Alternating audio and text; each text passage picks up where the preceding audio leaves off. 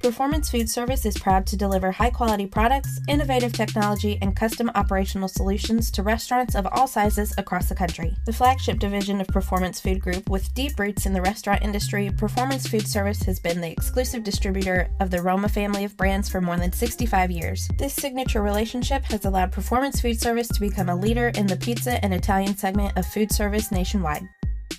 Your pizza is more than a craft, it's your legacy. Make it extraordinary with Bacio Exceptional Italian Pizza Cheese. Created by expert cheesemakers for a superior melt, endless stretch, and its signature kiss of buffalo milk, a taste that is rich and creamy beyond compare. Build your legacy with monthly cash rewards and marketing support through the Bacio Gold Club. Schedule a demonstration at baciocheese.com/hotslice. Pizza is your legacy. Build it with Bacio. Hey there, welcome to The Hot Slice, the weekly podcast brought to you by Pizza Today magazine. I'm your host, Jeremy White, editor-in-chief of Pizza Today, joined by none other than Miss Denise Greer, the most distinguished with a capital D. I like that. Executive editor in all the land. I love that. And where are we right now? We are in sunny Las Vegas, Nevada, where it's currently 108 degrees. And we are live, we're live from the Pizza Expo show floor. This is our very first podcast from the Pizza Expo show floor. Technically, we are not on the show floor, Denise. We are, 25 to 30 feet above the show floor. We have the best view of the show floor of anyone else. I'm loving it. We get to see all the excitement that's happening down there. And right now we're bringing guests on. We're bringing guests up to this beautiful studio overlooking the show floor to talk about their businesses, what they're doing. Some of them, they're competitors. We're talking about what they're doing here at the show. It's a pretty fun way to see people in person and do some podcasting. It's cool because often, as you know, and as our viewers and listeners know, we get on a Zoom call and we talk to someone. Essentially, they could be in Washington State, and we're in Indiana, Louisville, Kentucky, but now we're able to go grab these people in person from the show floor, bring them up, sit down with them face to face, and interview them about whatever it is, whether we're talking about their Pizza Expo experience or just their business experience in general. So the next really several podcasts that we produce will probably be yielded from here on the show floor. Absolutely. Which is really cool. And so we hope you enjoy these next segments that we're just calling mini sessions, because we're not doing complete full episodes with people. We're just taking a couple minutes with them and talking about what's happening. So sit back and enjoy listening to operators that are right at the show.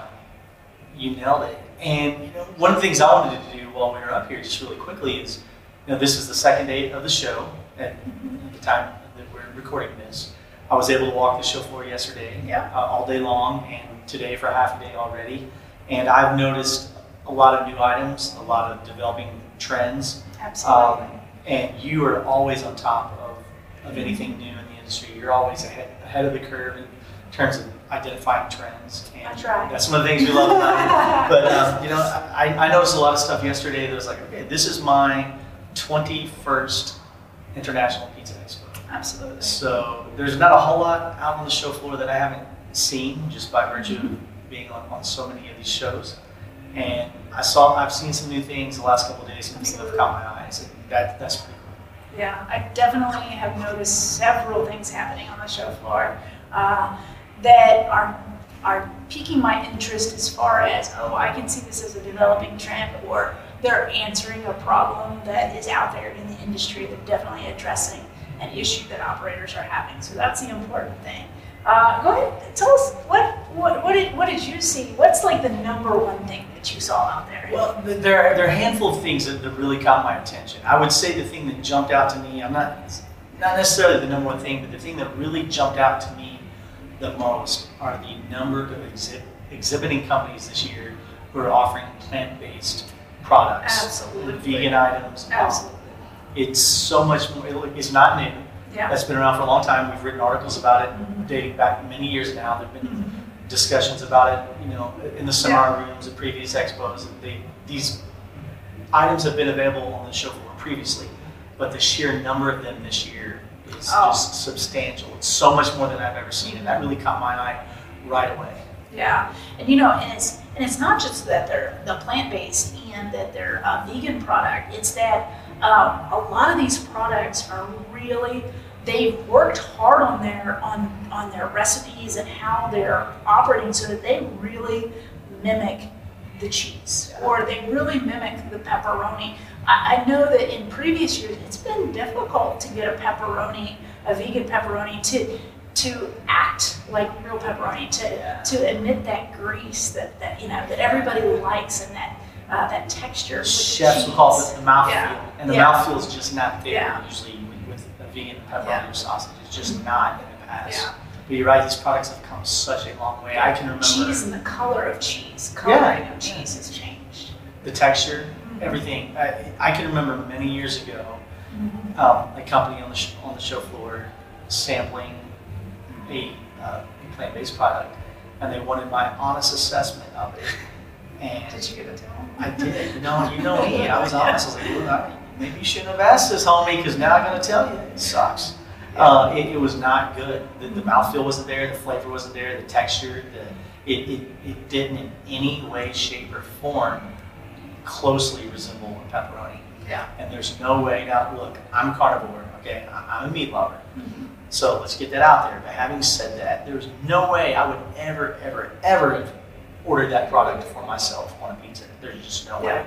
And now in the last couple of days, I've tasted many alternative options that I would now order myself. Yeah. And again, I'm a carnivore. I'm really meat. But if I wanted to not eat meat, I would order these products. 10 years ago, there's no way I would have. So they've come so far with their R&D. And these companies, as you said, are investing heavily. And that's obviously a reflection of society and what the consumer wants. Absolutely. And some of them, their price points are coming down to a level where it's on par. But for a lot of them, this is going to be a premium product. So operators are going to have to know if they're going to menu these types of things, they're going to have to put a premium price tag on it, and they should. Don't undersell your vegan menu. If you do, you're going to be upside down on your food costs. Yeah, 10 years ago, you didn't have to have any sort of vegan offering at all. Today, you really do. Yeah. Today, it's definitely something to look out for. So just know that those products are out there. And that they're definitely changing and getting a lot better. Yeah. What was the number one thing that you noticed as you walked the show floor? What really stuck out to you is like, oh wow, this is cool, or this is different? The one thing I noticed is the thing that's addressing a issue that operators are having, and that is with employees. If you can't keep employees, and working in things like working in an oven, that is a skill, and that is a trained skill, and you have to train your people for a long time, usually, unless you're using conveyor, if you're using a deck, or if you're using a wood-fired oven or gas-fired or electric, there's a lot of training involved. So what I saw out there on the show floor is a lot of oven products that are helping the operator to make it, I'm not going to say dummy-proof, but to help with the training of that crew. You've got rotating ovens that basically you put it in, and when it comes back around, it's done, and that's all the, you don't have to worry about hot and cold spots. You don't have to worry about turning the pizza. You talk about the stick man, the person that's the peel, working the peels. Yeah. You don't have that as much when you're using some of those. There are automated ovens out there where all you are is pushing a button for whatever the product is. If you're a pizzeria that has a diverse menu, you may be cooking pizza in one shelf, and they may have 5 shelves with different types of options. That's definitely something I'm seeing out there. Anything to help the operator with their employee management, because it's hard for them right now. I mean, I even saw basically a fully automated make line where the dough ball is put into one side, the conveyor belt moves it along, the sauce is applied, all mechanically. The sauce is applied, then the cheese, then the toppings, and then the same human who put the dough ball in one side, then got it out of the other side, put it in the conveyor oven, and then it moved right through, again, a dummy-proof, no hands-on, no turning the piece in the hot spots. It came out the other end, fully baked, ready to go.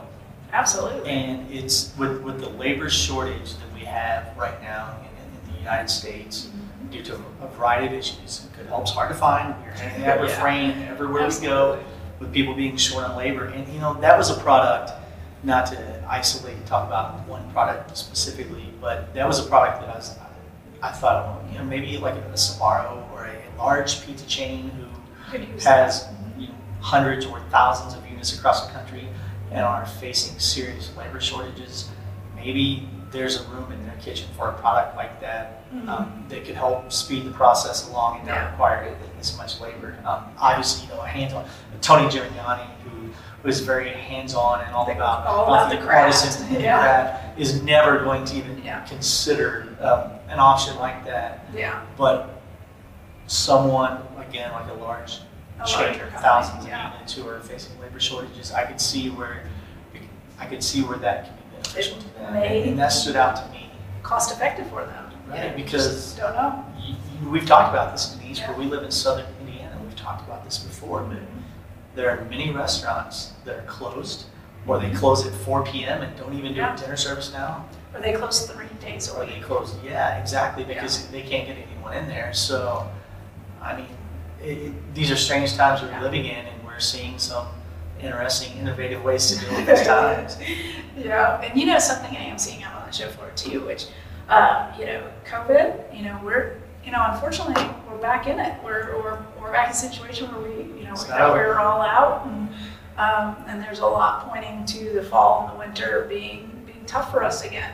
And I am seeing on the show floor a lot of answers to, how operations can effectively do carry out and delivery.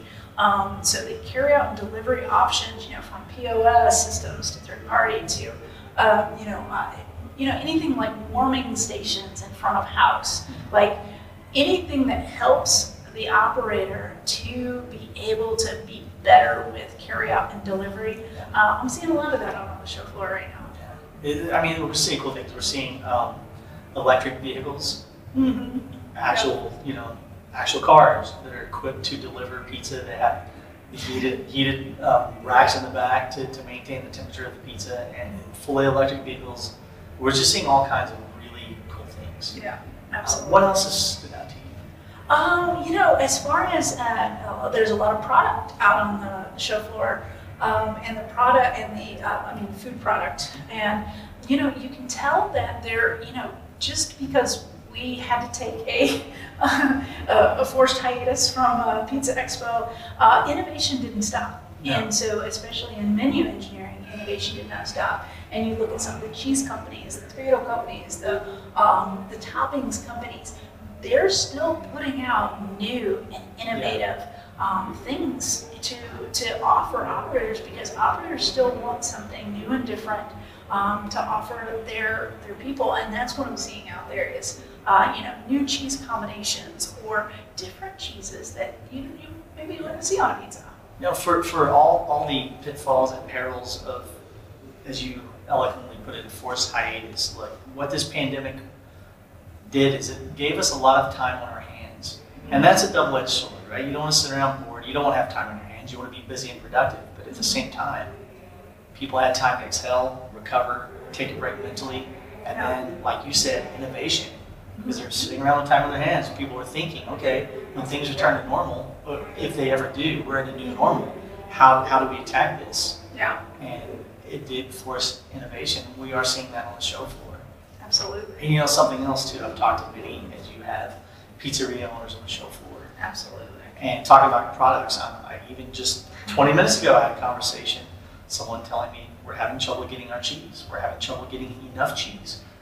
We can't get chicken wings. Yeah. We literally have not been able to sell chicken wings in our pizzeria, and that was a major profit center for us. We sold a lot of them. It was our appetizer menu. It can be upwards of 25 to 30% of some people's sales, depending on what they offer. Right. So the supply chain disruptions are still very much there, and we're hearing about it. We're hearing about it from people who are frustrated, and they understand it. They're not pointing blame in any one direction. But they're like, when will I be able to get my product that I'm accustomed to getting? it's a sore point still. Yeah, we're definitely hearing about those issues from the operator as we walk around and talk to different people.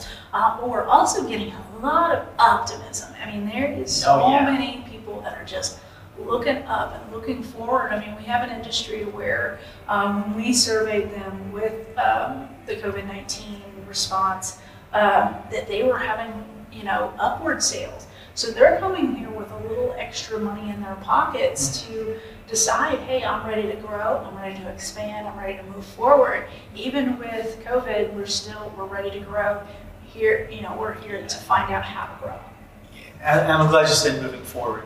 Mike Bausch in his keynote this morning used that phrase towards the end of his keynote. He was like, look, here's the thing. You have one life. We're going to move forward. And we're going to do us. He said, look, we live in the United States of America. We are in the pizza industry. We should be the happiest people on the planet. And we're going to go forth and be productive and move forward. And it was a very good inspirational message to kick off today, I feel like. It's great. I think moving forward, we may have to get one of the competition folks, our good folks at Master Pie, to come up and talk to us about the trends they're seeing in the competition areas, maybe. That's a great idea. So obviously, again, we are broadcasting from the show floor as we speak, and we are going to go grab numerous pizzeria owners from the show floor, small individual snippets, micro sessions, mini sessions, whatever you want to call them. So be looking for those over the next few weeks. Look, if you're listening to one of our podcasts, and it happens to be October 1st, and we slip up because we forget that it's going to not broadcast for 6 weeks, and we're like, hey, we're from the Pizza Expo show floor. Don't buy a ticket to Vegas and don't fly out to Vegas in October because we were not literally here. All right, Denise, thank you as always. We out. We're out from the show floor. See you later. See you.